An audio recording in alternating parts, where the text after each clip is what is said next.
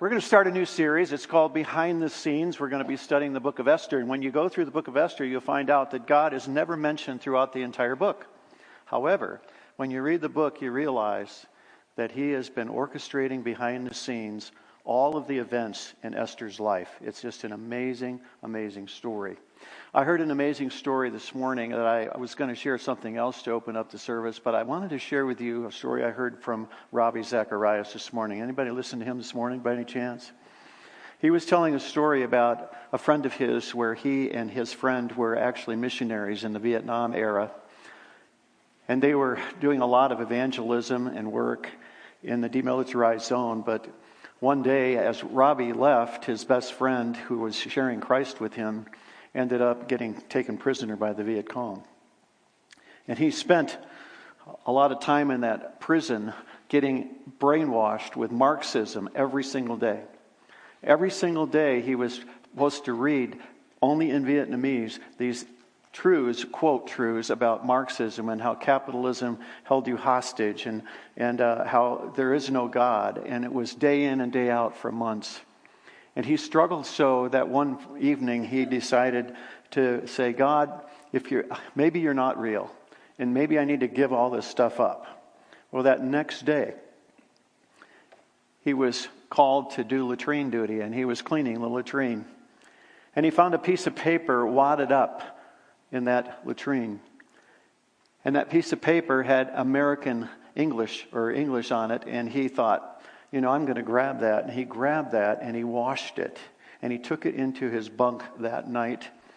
And in the darkness of the night, he read and pulled that paper out. And in it said, nothing can separate you from the love of God.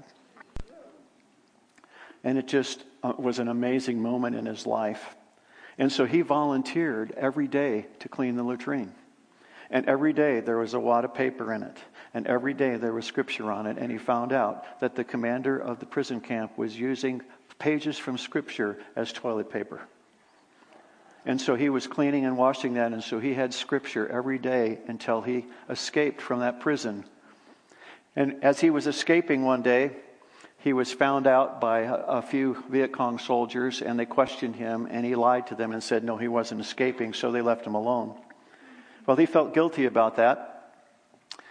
And he thought, if they ever came to me again, I must tell them the truth. And they did. And before they got on a boat to escape, these 4 Viet Cong soldiers threw him against a wall and said, are you escaping as a prisoner? And he said, yes, I am. And those 4 Viet Cong soldiers said, can we go with you? God was directing behind the scenes. And I want this series in Esther to be an encouragement and a challenge to each one of us to realize no matter what's going on in our lives, there's a big God who cares enough about your life that he's got all these little storylines that he's directing throughout your life. And it's real easy to see them, in hindsight. But sometimes we don't get to see them in the present because sometimes we're so caught up in our circumstances we can't see the forest through the trees. And I'm sure as we go into the book of Esther, you're going to see how Esther was one day just living a normal life as a young girl, and all of a sudden something dramatically happened in her life. And to make sense out of that was probably impossible. And yet to know that somehow this young lady probably knew in her heart of hearts that somehow God was still orchestrating her life, even in the crazy circumstances that were around her.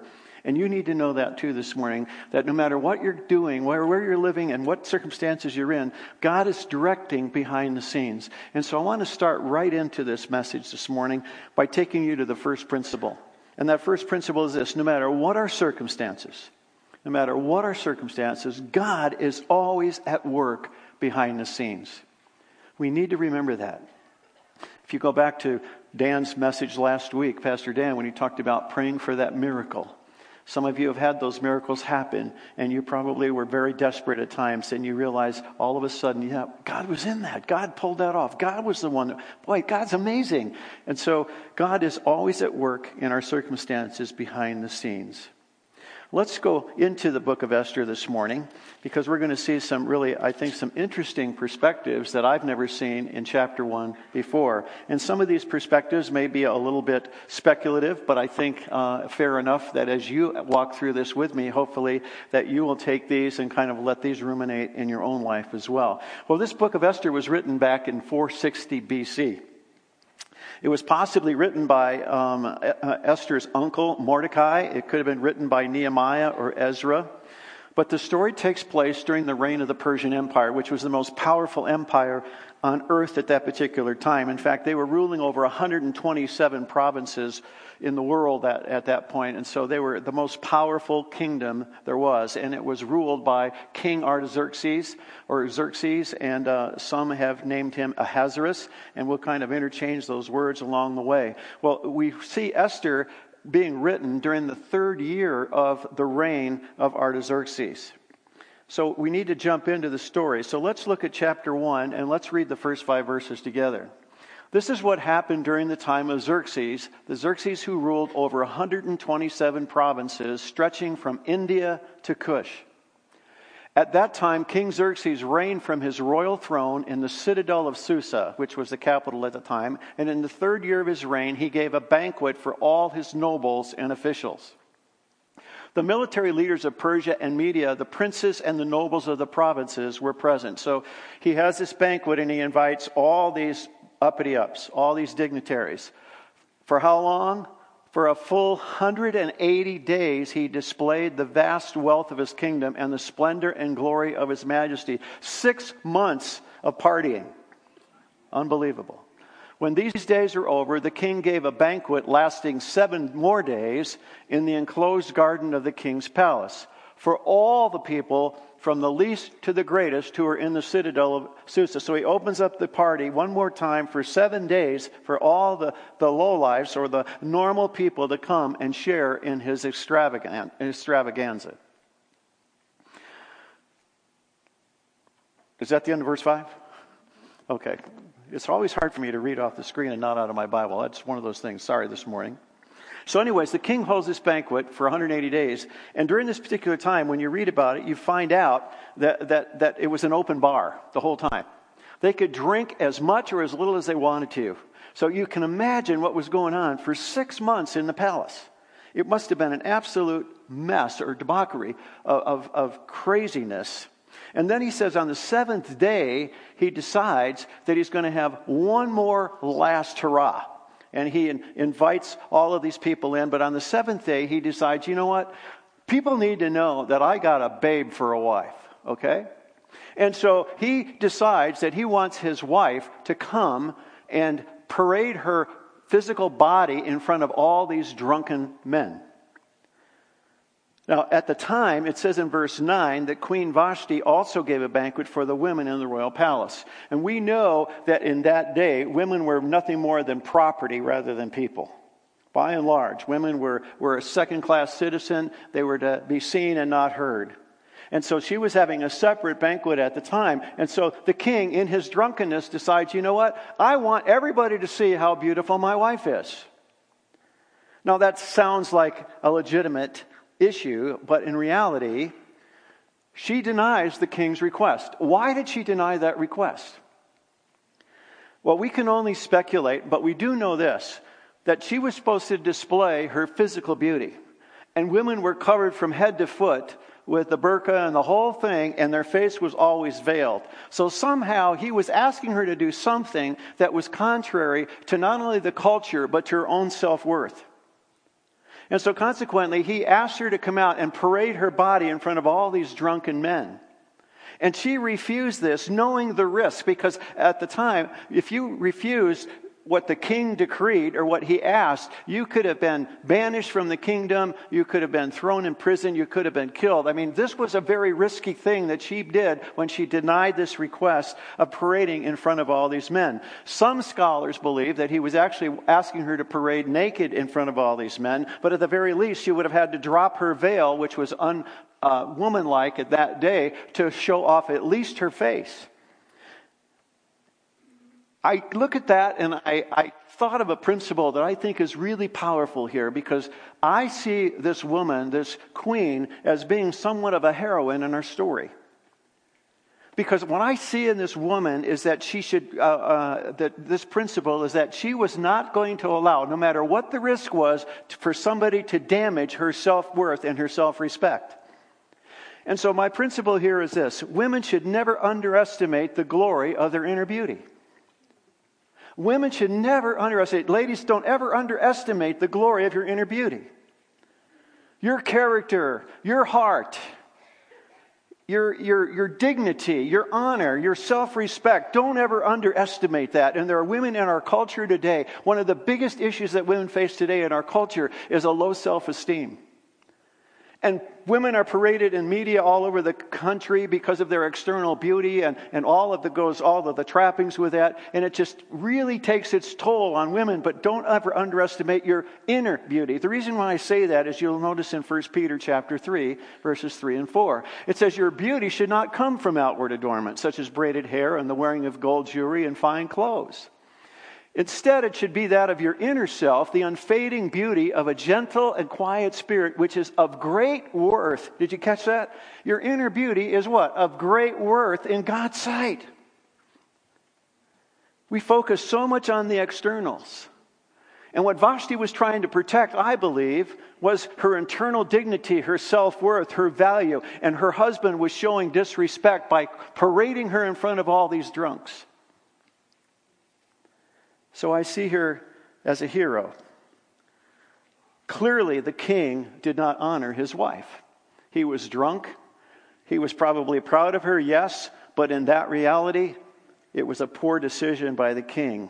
And I believe the king regretted that. That's my interpretation. We don't know that for sure, but I think there was some regret that went along with that when he actually became sober.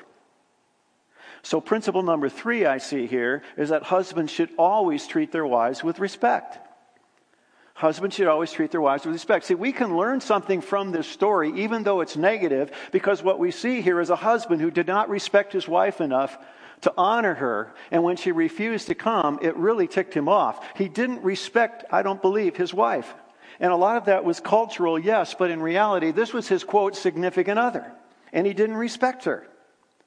So principle number 3, husbands should always treat their wives with respect. And we find that in 1 Peter chapter 3, verse 7, right? It says, husbands in the same way, be considerate as you live with your wives and treat them with respect. He did not respect his wife. He treated her like a sex object, and she refused, as we see. Now let's go on in this particular story and look at verses 13 through 19. Since it was customary for the king to consult experts in matters of law and justice, he spoke with the wise men who understood the times and were closest to the king.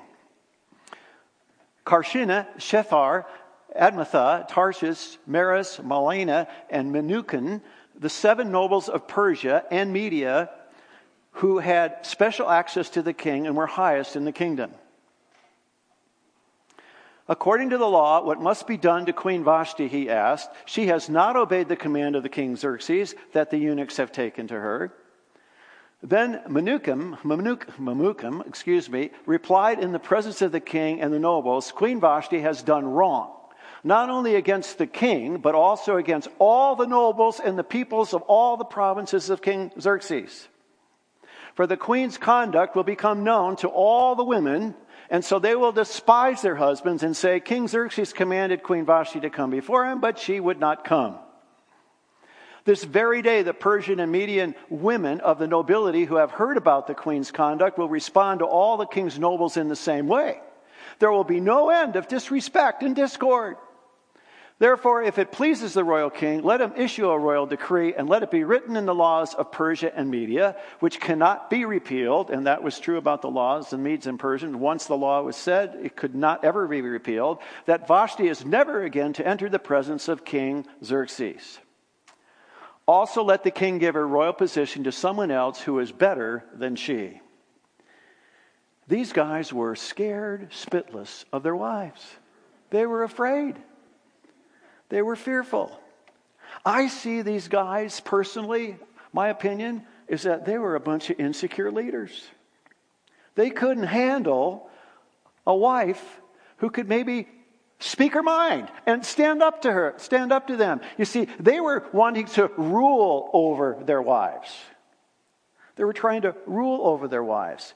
And I think these guys were just afraid that with Vashti's example, that the entire women's movement would start to take hold, and these guys would have been either embarrassed or lose their, quote, control. And so I see this as principle number 4, that insecure leaders are often afraid of losing complete control. Have you ever met anybody like that? Anybody in your life, a boss or somebody that you know that has some real control issues? And when their control is perhaps even challenged, they get a little afraid and they try to micromanage it even more? I think that's what these guys were afraid of. They were afraid that if they give their wives too much power, they're going to lose complete control and they might have to be accountable. And so they immediately rise up and say, we can't have this. This queen that has stood up to the king, this is not good. And it was, I think, all about her own self-respect and her own dignity. You see, I think their egos and their desire to be completely unchallenged caused them to make an irrevocable decree to stop this epidemic that hadn't even spread yet. But they were going to nip it in the bud. We can't have this. We can't have any woman challenging our authority. Well, in verse 22, it says the decree stated this, that every man should be ruler over his household. That word ruler means absolute authority, never to be challenged. Here's principle number 5. I believe that the only leader God ordains is a servant leader, not a ruler. Not a ruler. Men, are you trying to be a ruler in your household? That's not what God ordained. God ordained to be a servant leader. Let's look at Matthew chapter 20. Matthew chapter 20. It says this, you know that the rulers of the Gentiles lord it over them, and their high officials exercise authority over them.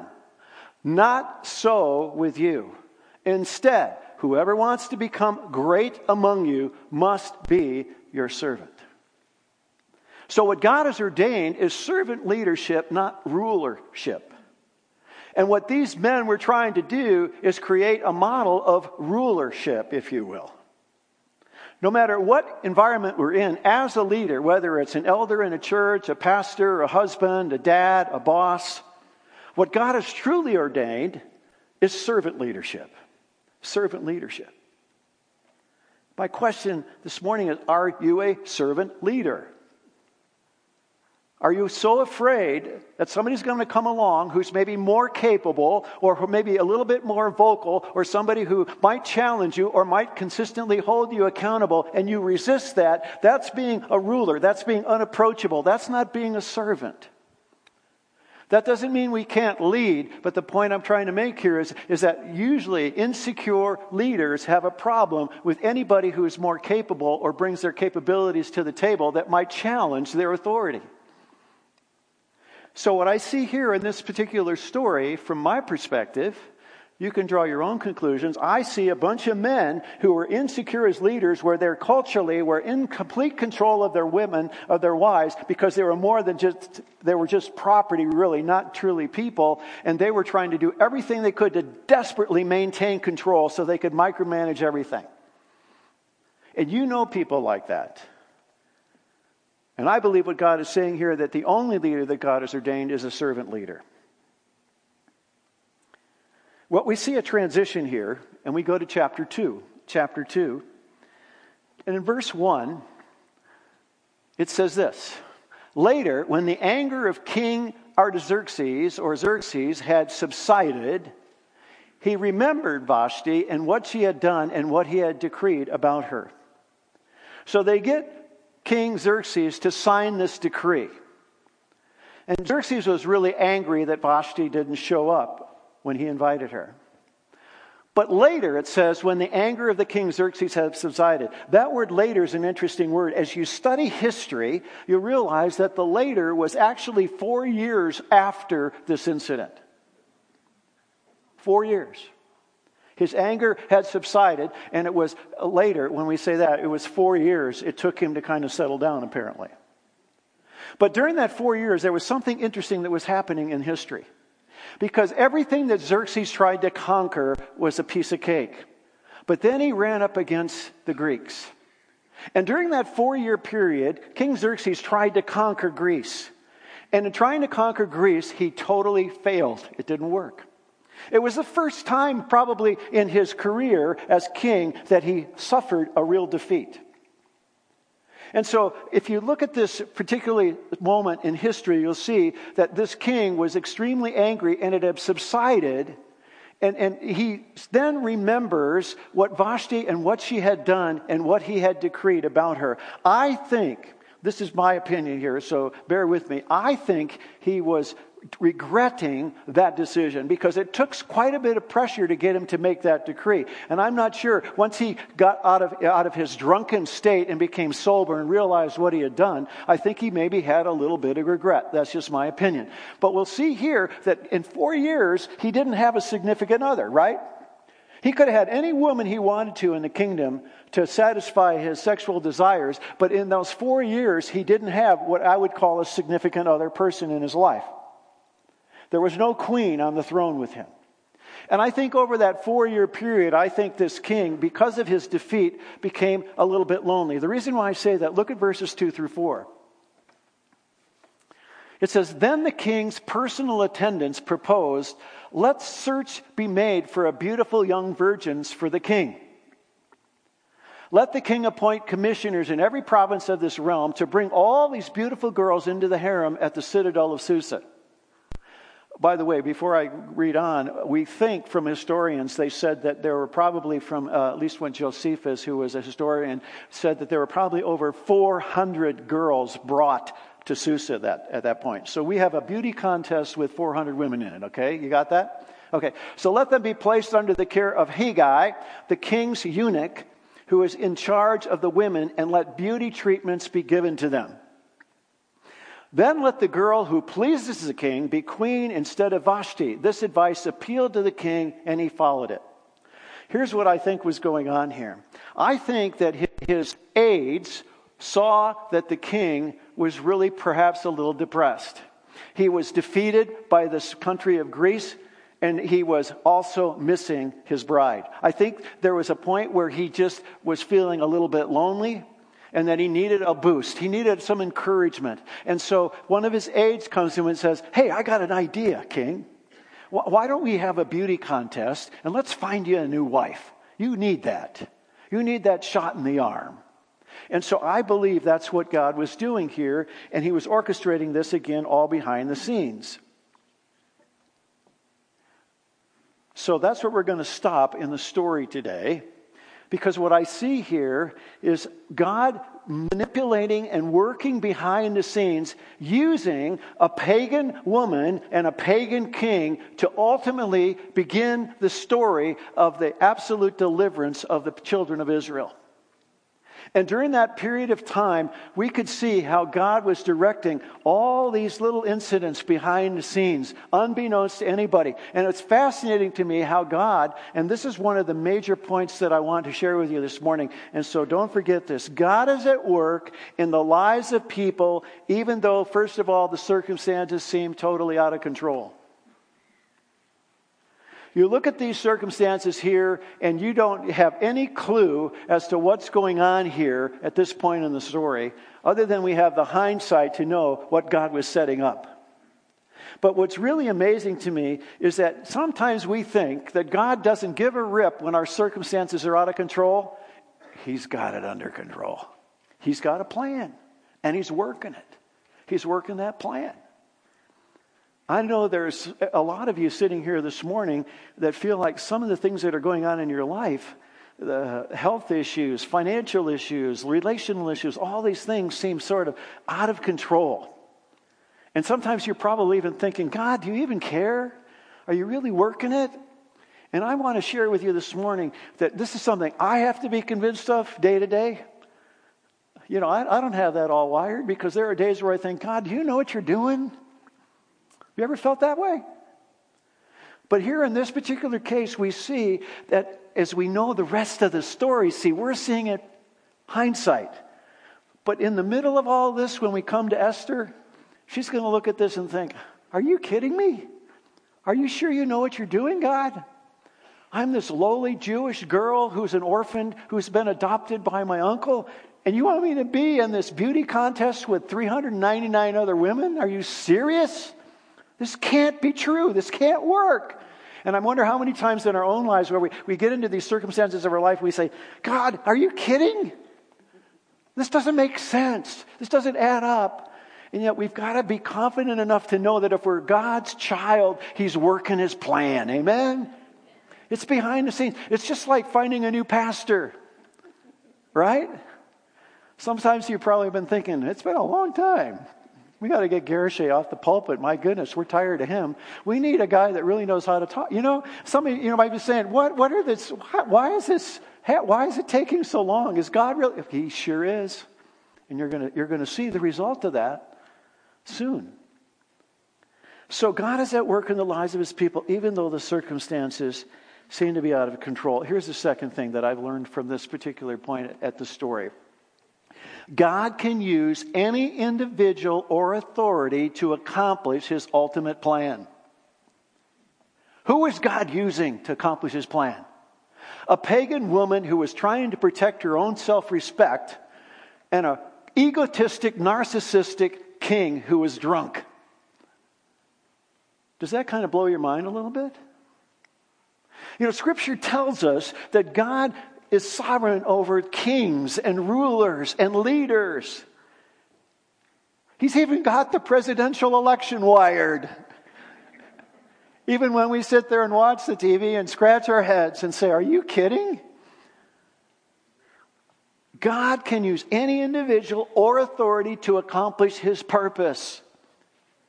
He could even be using ISIS to accomplish His purpose. You see, we've got to understand that God is ultimately on the throne. Amen? He's in control. That's what we've been singing about this morning.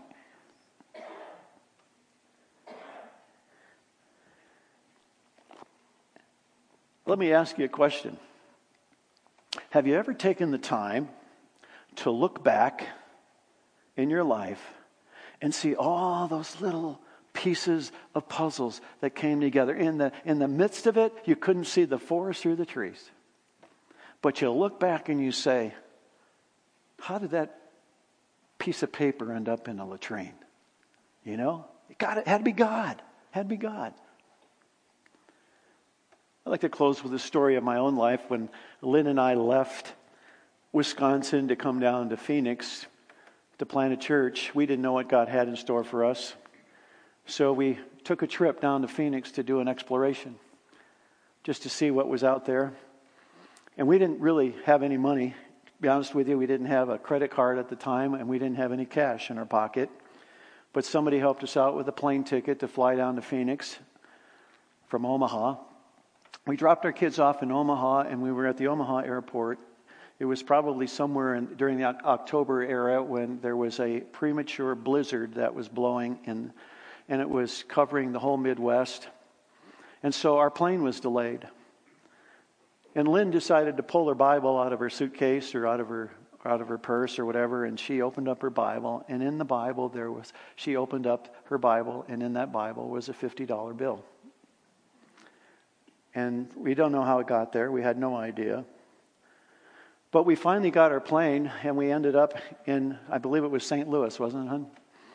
We got to St. Louis, and they said, there are no planes leaving tonight. You're going to have to stay in a hotel. Well, we didn't know what the hotel was going to cost, but they said, we're going to give you a reduced rate because we know this is an inconvenience, so we stayed in the hotel. We stayed in the hotel that night, and in the morning we had breakfast. And guess how much the hotel and the breakfast cost? $49.75. So I took the last quarter and played Pac-Man before I left the hotel. we got to Phoenix, and we met the district superintendent. We had a glorious time, and we flew back home, and the rest is history. That was over 30 years ago. And at the time, we didn't know who put that $50 bill in that Bible. But you know who did? God did. God put that in there. We had not seen a $50 bill, I don't think, since we lived in Wisconsin. That was a lot of money to us at that point in time. Later on, we heard maybe, 20 years later, 25 years later, it was my dear sister-in-law who thought maybe we might need it. And she slipped it in her Bible and didn't tell us. But I look back on that again and I say, God, you were in the midst of our difficult circumstances. You provided for us. You came along and you were working your plan. And God took us to Phoenix and gave us a fruitful ministry, and God used us there in a mighty way. And I look back and I think, all those little things, now that I look back and I see, God, you were doing this, and you did that. Oh man, why didn't I see that at the time? This is crazy. And once in a while, He'll kind of show you on the immediate, because I feel like at that point it was like, God, you are so faithful. How could we have ever orchestrated this? It had to be all you. And you're reminding us that you're in control, that you're still on the throne. Do you believe that in your own life this morning? Let's pray. Father, as we dig in deeper to this story, we marvel at how you put circumstances and people together. And I know, Lord, there are people that are sitting here this morning that feel like there are certain areas of their life or circumstances that just don't seem to add up or sort of out of control. But God, I pray this morning that each person would walk out of here feeling like, you know what, God, you got it. I got your back. God's saying to us, I got a plan. I'm working the plan. You just be available. You just be willing to allow Him to lead you and to guide you. And you're going to look back someday and say, oh my goodness, God, you are amazing. How you work, how you direct traffic behind the scenes. God, help us to learn that, apply that, and own that as we walk through this book. In Jesus' name we pray. Amen. Thank you for listening to the audio from Cornerstone Church in Prescott, Arizona. For more information, visit us online at www.prescottcornerstone.com.